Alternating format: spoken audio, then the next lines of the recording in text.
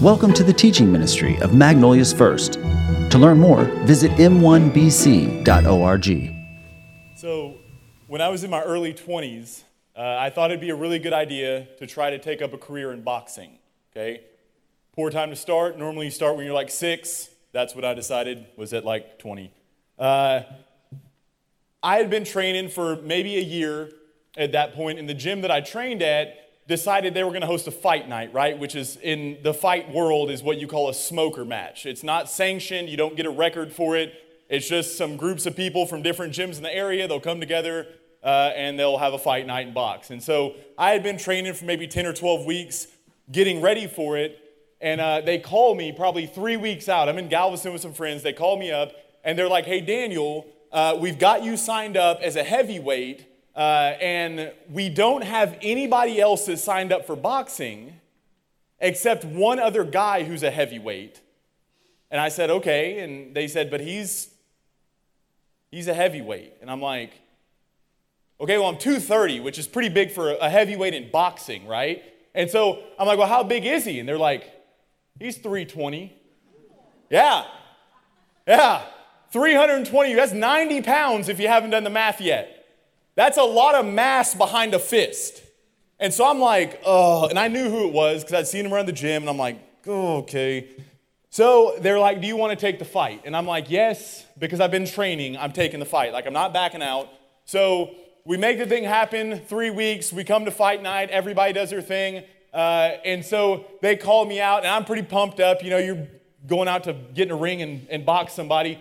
And I'm pretty pumped up, get out, get in the ring. I'm looking across. The dude is gigantic. And I'll be honest, what you expect with a very large man is that they're going to come at you just bum rushing, right? So I'm like, all right, move out, swing left, keep the jab, stay on my feet. I'll just run him down, right? That's my whole hope. And so the bell rings, we move out, we start moving around, and this dude wants to box. He doesn't want to go crazy. And so I'm like, all right, I'm faster, son. Like, what are you thinking?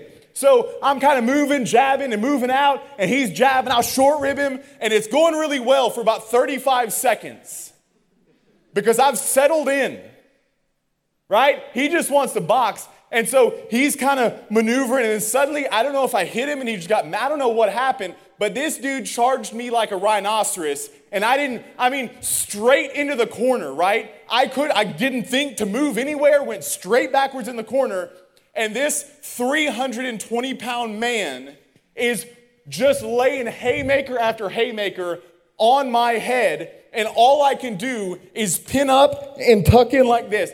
And I'm telling you, he is going to town for the next 2 minutes and 25 seconds, nonstop.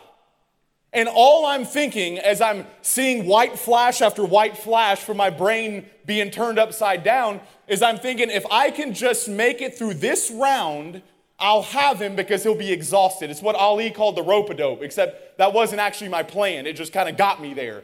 And so, listen, this guy punched so hard that I promise you I would be in the process of falling over, and then he would just hit me from the other side and stand me back up. And so I take a whole beating for a first round. I get in the corner, I sit down with my coach, and I'm like, I can't take that again. Like, that dude punches so hard. I've never been hit like that in my life. With my gloves on my head and headgear, he's concussing me with every punch. And so my coach says, I get it, man, but listen, look at him. And I look across the ring, and that dude is wheezing. So I'm like, I feel good now. All right. So the bell rings, round 2, and I stand up. And listen, you don't understand until you've been there, but being punched is so incredibly exhausting. And so I go to stand up, and I'm like, oh. And so I'm trying to move forward, and I don't have any energy at all, but I had one thing in mind. He's a big guy, so he stands like this, right?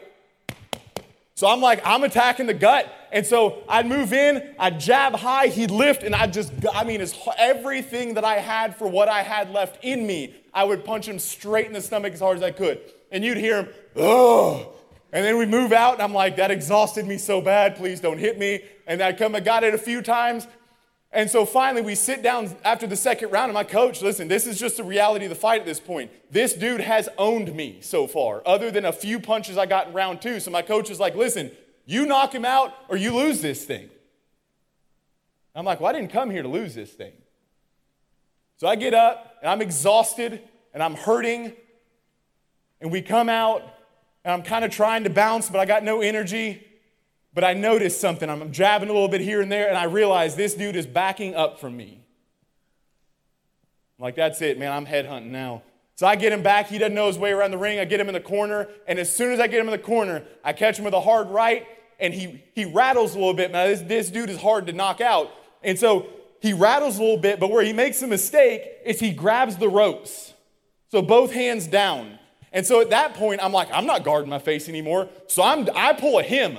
I'm throwing my hands. And listen, not to toot my own horn, I have large fists. I punch pretty hard. I probably hit this guy full, perfect, solid connection at least 12 times on the chin from different directions before he finally fell down. He hit the canvas, all of my exhaustion gone, and I am screaming and jumping, and all of my friends are going, and I am celebrating that I got this knockout and that I won this fight, right? Because I just got beat down by this dude. And it's funny how I celebrate the victory so much. But when I look back, even the night of, man, you know how many what ifs were in that equation? What if, just for a split second, he would have hit me hard enough to one glove drop? Because I promise you, if my glove would have done this and he would have made contact, it was over. What if he would have just thrown an uppercut? What if my legs wouldn't have lasted through the first round? What if I didn't even make it through the first round? How humiliating. What if?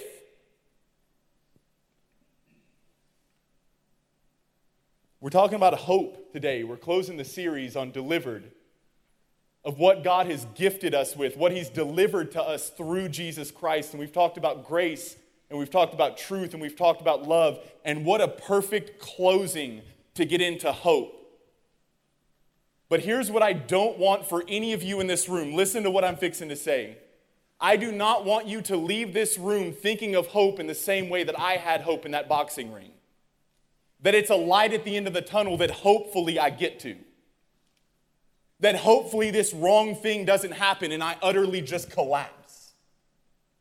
I don't want you to leave here with a misconception of what hope is, where hope ultimately, and let's just be honest, I don't necessarily want to talk to you about hope in your family situation or your career or your this or that, because I want to talk to you about hope when it comes to you and your relationship with the God in heaven and your right standing with him. Hope to a level that if you were facing death today, if you were on your deathbed today, you could move forward with confidence. Because hope, from a biblical standpoint, is not a crossing of the fingers and a holy hoping for the best. And it's funny how many people I could talk to in this room and I could say, hey, are you a Christian? And you'd go, yeah. And I go, so you know you're going to heaven? And you'd go, well, I'm trying. I'm like, man, you're just totally misunderstanding what hope really is. For you, hope is, well, I'm trying my best, so I really hope that I get in. I hope that when I walk in, God says, well done, good and faithful servant. And what I want you to know about hope is that hope biblically is a very, very, very confident assurance. It is a confident assurance. And so my question then is, if you were to stand in front of God right now and give him an account of your life, what would the verdict be?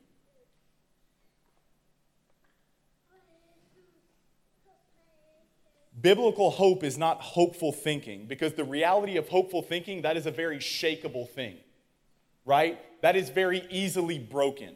You can be a very hopeful thinker like we talked about 2 weeks ago. You can be a very moralistic person, but it only takes one mess up to scuff your shell, right? It only takes one thing to throw the whole pattern off. And so where's your hope then when it's only built on self? Ultimately, what makes hope a confident assurance is the foundation of it. And so here's our big idea today. Our big idea today is this: unshakable hope is determined by the object of our hope. Unshakable hope is determined by the object of our hope. In other words, if your hope is fixated on something that is not unshakable, then your hope will quickly crumble. And so what I want today is that when you leave this room, your hope is fixated on the one who is utterly unshakable, unbreakable, and unchanging in every way. I want to give you a solid anchor, an object for your hope. In order to do so, I want to identify biblical hope versus false hope, right? So our modern conception of hope in comparison to what biblical faith and hope really looks like. And to do so, we're going to look at the Apostle Peter, okay? If you don't know a lot about Peter, let me set some context for you really quickly as to the character of the Apostle Peter. Peter, as a disciple in his earthly ministry with Jesus, he was the guy that was always trying to prove something. And I don't know if you get around those people a lot, like they really need a lot of affirmation, and sometimes it's kind of exhausting. But Peter is literally the guy that just feels like he always has to show that he knows something that's right or what's going on. To the extent that Matthew chapter 18, right? Peter comes to Jesus to talk about forgiveness. And when he does, he says, Lord, it's like a setup question. Lord, if my brother offends me, how many times do I have to forgive him? And I can almost see the smirk and the smile and the little wink. 7 times, Lord? Because Peter knows, according to the Old Testament, 7's this holy number, right? And so Peter's like, look at my numerology. I can apply forgiveness to the number 7 and I'm right. And so he thinks he's got this spiritual insight into things. And Jesus is like, Peter, I'll tell you the truth. If your brother offends you 70 times in a day and comes to you and asks for forgiveness, you forgive him 70 times 7. You don't understand how forgiveness works. There doesn't come a point where you just draw the line. Peter's so confident that he knows everything there is to know. If you know the account of Jesus walking on water, the disciples are in a boat in the middle of the night, right? And then they see Jesus walking to them on the water, and they're terrified because they think it's a ghost. And I'll be honest, for a long time I didn't understand that until one night I was on a boat in the lake at night, and you go, yeah, man, it's just a silhouette. You can't see anything. And so Jesus is walking to him on water by night, and they all freak out and think it's a ghost. And Jesus speaks to him, says, don't fear, it's me. And Peter, go figure. Peter, first foot forward, he says, Lord, if it's you, command me to come out to you on the water. Jesus says, well, then come on. So Peter, in all of his confidence, steps out and walks on the water. And I mean, it is that moment where Peter is shining, right? But then he looks and he sees the waves and the winds and he starts to freak out and panic. And he sinks. And Jesus, he obviously Peter couldn't swim because he cries out, Lord, save me, I'm perishing. So Jesus pulls him up out of the water and he says, why did you fear, O you of little faith? You see, you're starting to see where the problem is. Where's Peter's faith? Peter's faith is in his ability. Peter's hope is that he can do it. And Jesus says, man, your hope is fixed on the wrong thing, and that's why you sank. Matthew chapter 16. Jesus and the disciples come up on a mountain kind of by themselves, and Jesus starts asking them questions. He said, hey, who are people saying that I am? And all of them are like, well, some say this and some say that. And Peter, or Jesus just, I feel like it's like this dead look in their eyes. He says, yeah, but who do you say that I am? Peter responds, this time by revelation of God, says, you're the Christ, the Son of the living God. And Jesus commends him. He says, Peter, blessed are you. This isn't something people taught you. This is revelation given to you by my Father. And you know what's funny? In that moment, Peter's like, all right, Yes, like he's feeling it, man. I'm on board. I'm rocking it. Jesus, he's proud of me. And then in the same chapter, Jesus starts to tell her what's going to happen to him when he'll be betrayed, given over to death, and crucified. You know what Peter does? Peter pulls him aside because he's strong and mighty now. He finally gets it. Peter pulls Jesus aside. This isn't happening to you. You need to stop talking like that. You guys remember how Jesus responds? Get behind me, Satan. You're concerned with the things of this world, not with the things of God. Now where does Peter's confidence go? Jesus just said, get behind me, Satan, to Peter. You see, Peter has misplaced confidence. He's got misplaced confidence because his confidence or his hope is in his ability to perform. And we're going to pick up in Luke chapter 22. Jesus and the disciples are wrapping up a conversation on who's going to be the greatest in the kingdom, right? Who's going to have the biggest scepter and the biggest crown and the best throne. And Jesus says, listen, any of you who wants to be the greatest, just know that you're going to be the servant of all, right? To be the highest in the kingdom means you have to be the lowest. And then it's funny because it's almost like Jesus is talking to him, and then it's like he just turns and fixates on Peter. And this is what he says, starting in verse 32. He says, Simon, Simon, Satan has asked to sift you like wheat, but I have pleaded in prayer for you, Simon, that your faith should not fail. So when you have repented and turned to me again, strengthen your brothers. Peter said, Lord, I'm ready to go to prison with you and even to die with you. But Jesus said, Peter, let me tell you something. Before the rooster crows tomorrow morning, you will deny 3 times having even known me.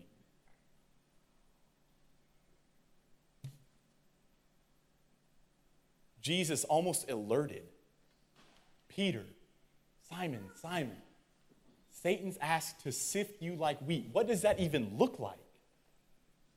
Well, if you know the story of Peter, this is going to be a temptation for one of 2 things.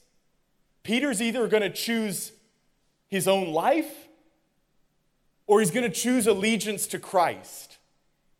One of the 2. Now, Jesus has already called it, right? Hey, Satan's asked to sift you like wheat. But Peter, I've prayed for you that your faith will not fail. And at that point, what we want to hear is, and so now you'll be valiant, right? But what does Jesus say? So when you've repented and turned to me again, strengthen the brothers. Jesus tells him, man, I'm praying for your faith, but you're going to fall first. My prayer is that your fall isn't permanent. And so when you have turned to me again, not if, when you've turned to me again. Peter rebuttals, Lord, I'm ready to go to prison for you. I'm ready to go to death with you. Oh, how often we want to sound so radical. How often I've thought the very same thing.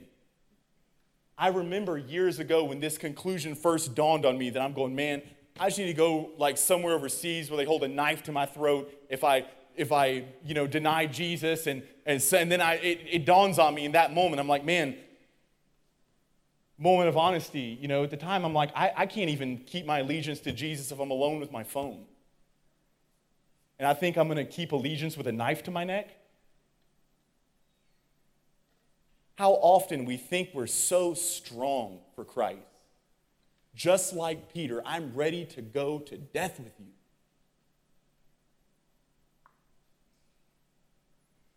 Jesus says, you'll deny knowing me 3 times before the rooster even crows. You know what's funny about this?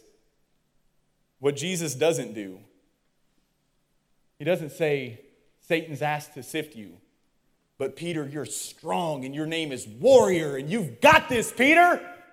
He doesn't do that. He doesn't plead to the inner strength of the character of Peter. Why? Because Peter already thinks he's got this. That's the problem. Peter thinks he's strong.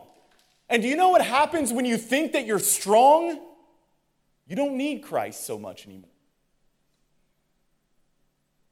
The greatest problem for us, especially in our culture, is that we just want to think that we're strong enough. We don't realize how big of an idol that is.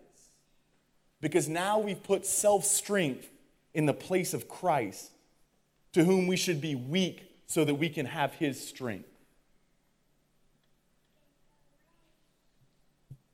But man, how often do we just want someone to tell us, no, you've got this. No, you're strong enough. How often, and what a shame, that in the churches, people come along and they abandon gospel preaching. For what? To make people feel good about themselves. To make people feel like they're strong in themselves. To make people feel like they just need to be a nice person and a good moral being. How often do we just want people to tell us that if we just resort to ourselves, if we just have these old anthems and these tough talks, that we can call ourselves to action and be stronger? And I'm just going to be honest, man. I remember when these realizations hit me, and I remember people trying to tell me, you're great, and you're this, and you're that, and you can do it. And I remember going, I'm the problem. Why are you telling me I can fix me? All I do is ruin me. And is it not the same for you?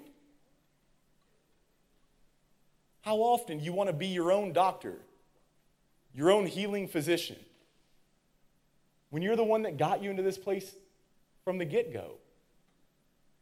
Right? How often we ignore our sickness, trying to resort to self-healing and 10 ways to be a better you, that we end up failing anyway. And then all hope is gone once again, until we can find something else that makes us feel better for a short season, until we fail again. And I'm just going to be honest, man. I know some of you don't like the idea of being told that you're unworthy, or that you can't earn heaven, or that you can't put God in your debt. I get how that's problematic. I get how we can be an enemy to that style of thinking. But let me remind you something. What does it imply? If I say, hey, you're worthy of God's love, what does that imply? It implies that you've done something to earn it, which also implies that you can do something to ruin it. To say you're worthy of God's love implies that you don't need grace. But according to Scripture, we're saved by grace alone through faith alone. So if you're worthy, where exactly is your hope? It's in you. It's in what you're able to do for God, in hopes that you can purchase your way into that kingdom. And ultimately what it is a little bitty power trip that we have, that we put God in our debt, so when we get to those gates, he has to let us in. That's not the gospel. That's not hope. That's not biblical.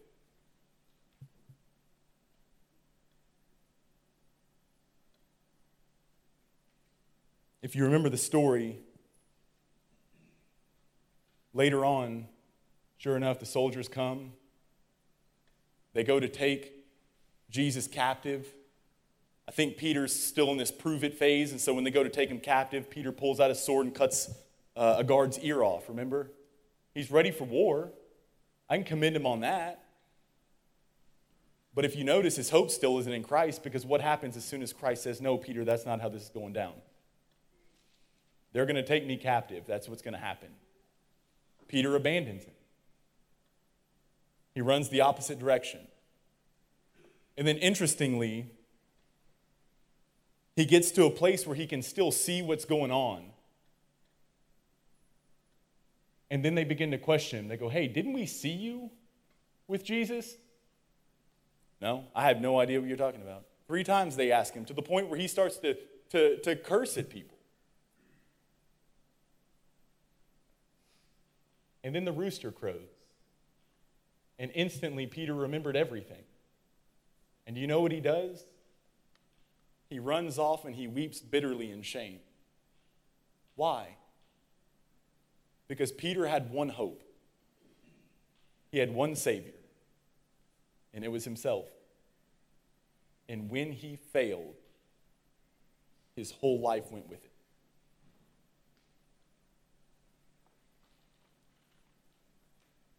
Fortunately, the story doesn't end there. Jesus Christ is turned over. He's crucified, dies, resurrects from the grave 3 days later. Then we pick up in the Gospel of Mark. I thought this was a really interesting occurrence. When the women arrived to the tomb, Mark chapter 16, verses 5 through 7, the women are going to the tomb the day after the Sabbath. And it says this, it says, when they entered the tomb, they saw a young man clothed in white robes sitting on the right side. The women were shocked, but the angel said, don't be alarmed. You're looking for Jesus of Nazareth who was crucified. He isn't here. He is risen from the dead. Look, this is where he laid his body. And now go and tell his disciples, including Peter. Why not just go and tell the disciples? Wasn't Peter a disciple? You see the difference. Peter has outright denied his Lord, and his whole God of self-strength and self-ability has crumbled, and Peter feels that he has nothing left. Lord, I'm unworthy to come before you. You always were unworthy to come before him. What's changed? And so the angel says, hey, go tell the disciples and make sure and tell Peter, because that boy's still in. It's not over yet. Why? Because Jesus was never hoping in Peter's ability. When Jesus tells him, Simon, Simon, Satan's looking to sift you like wheat. What is Jesus? Jesus says, but I have prayed for you that your faith will not fail. Jesus' hope was never in Peter to be able to do it. Jesus knew there was only one thing that would sustain Peter's faith. The only object worthy for us to set our hope and fixate it and anchor it, and it is Jesus Christ himself. Jesus abandoned and denied his Lord. And oh, you're absolutely right, Peter. Peter abandoned and denied his Lord. Jesus didn't. Peter had every right to then be abandoned and denied, did he not? Punishment fits the crime. And yet, something so peculiar happens when Christ is hanging on a cross crucified. What does he cry out? My God, why have you forsaken me? My God, why have you abandoned me? Why? Because Peter was a coward, and Peter abandoned me, and Peter denied me. And he deserves to be abandoned and denied. But you, son, you'll be abandoned and denied so he can always be accepted.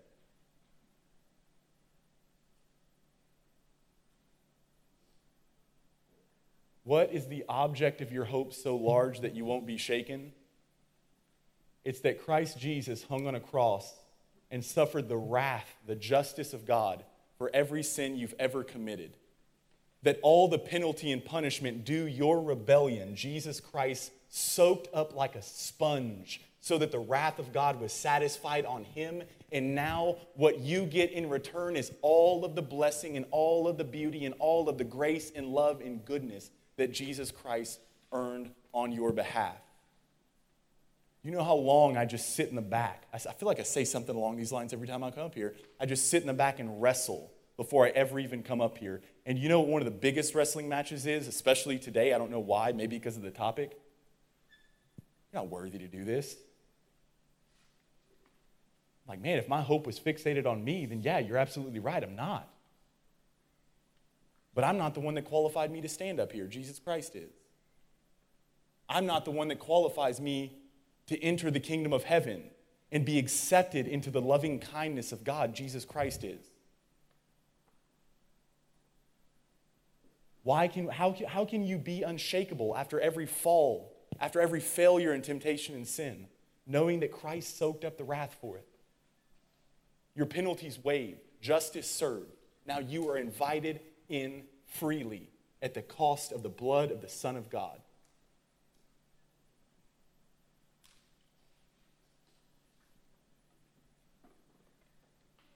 And let me make one point clear really quickly. The gospel is the only way that you saying, I am definitely getting into heaven is not arrogant. Because if you think it's according to your good works, then you think that you've earned it, which means every good thing that you do is only motivated by pride. Right? It's you earning something for what you've done. Or, on the other end, it's you're really scared of getting your skin seared in the end, so you're being as good as you can, purely motivated by fear. But neither is by love. The gospel is the one place where we're so humbled that we realize there's only one way we get access to the Father, and it's through the death and resurrection of his Son, Jesus Christ. And Christ on the cross said, it is finished, which means my sin is finished. It is over. I don't hold to it anymore. Tim Keller says this. He says, unless you believe the gospel, everything you do will be driven by either fear or pride. And let me say this right now. If fear is the object that drives you to be successful, that is very shakable. That is not a good object for hope.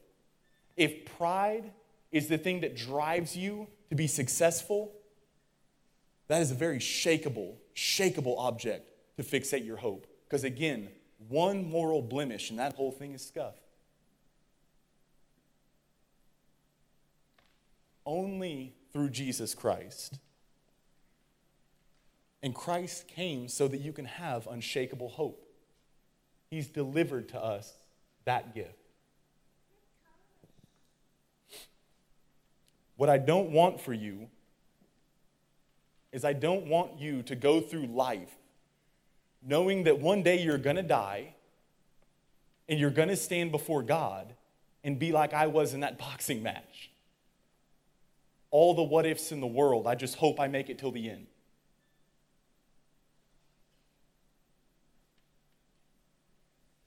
I don't want you reliant on you. I don't want your hope fixated on you. You are far too small of an object to have your hope fixated on.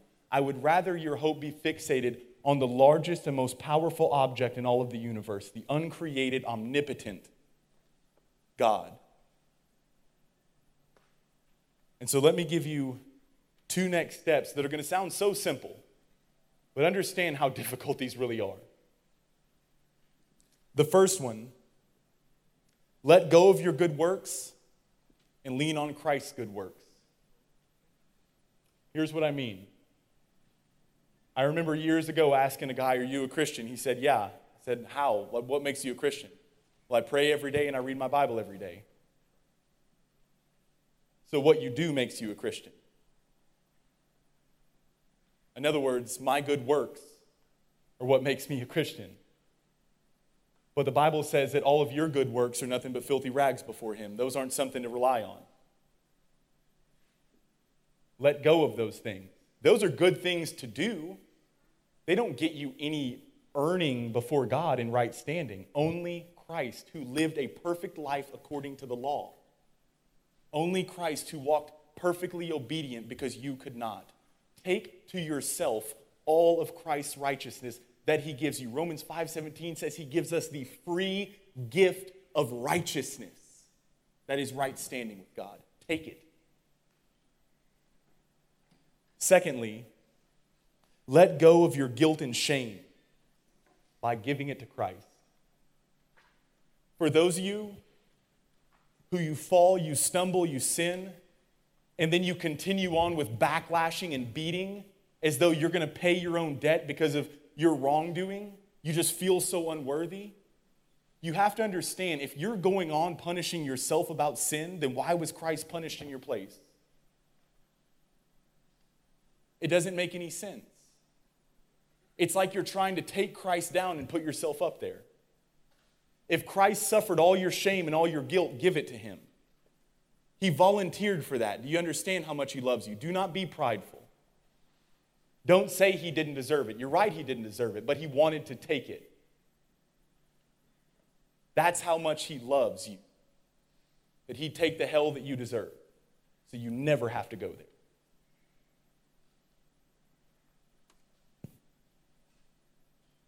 Let go of your guilt. Let go of your shame. Give it to Christ. The only way to remove false hope is to remove those shakeable objects that you're fixing your hope upon. To where finally you'll be leaning so heavily on Christ that if he weren't real, you would fall flat on your face. But let go of everything else and trust in him alone. That is unshakable hope. Let's pray.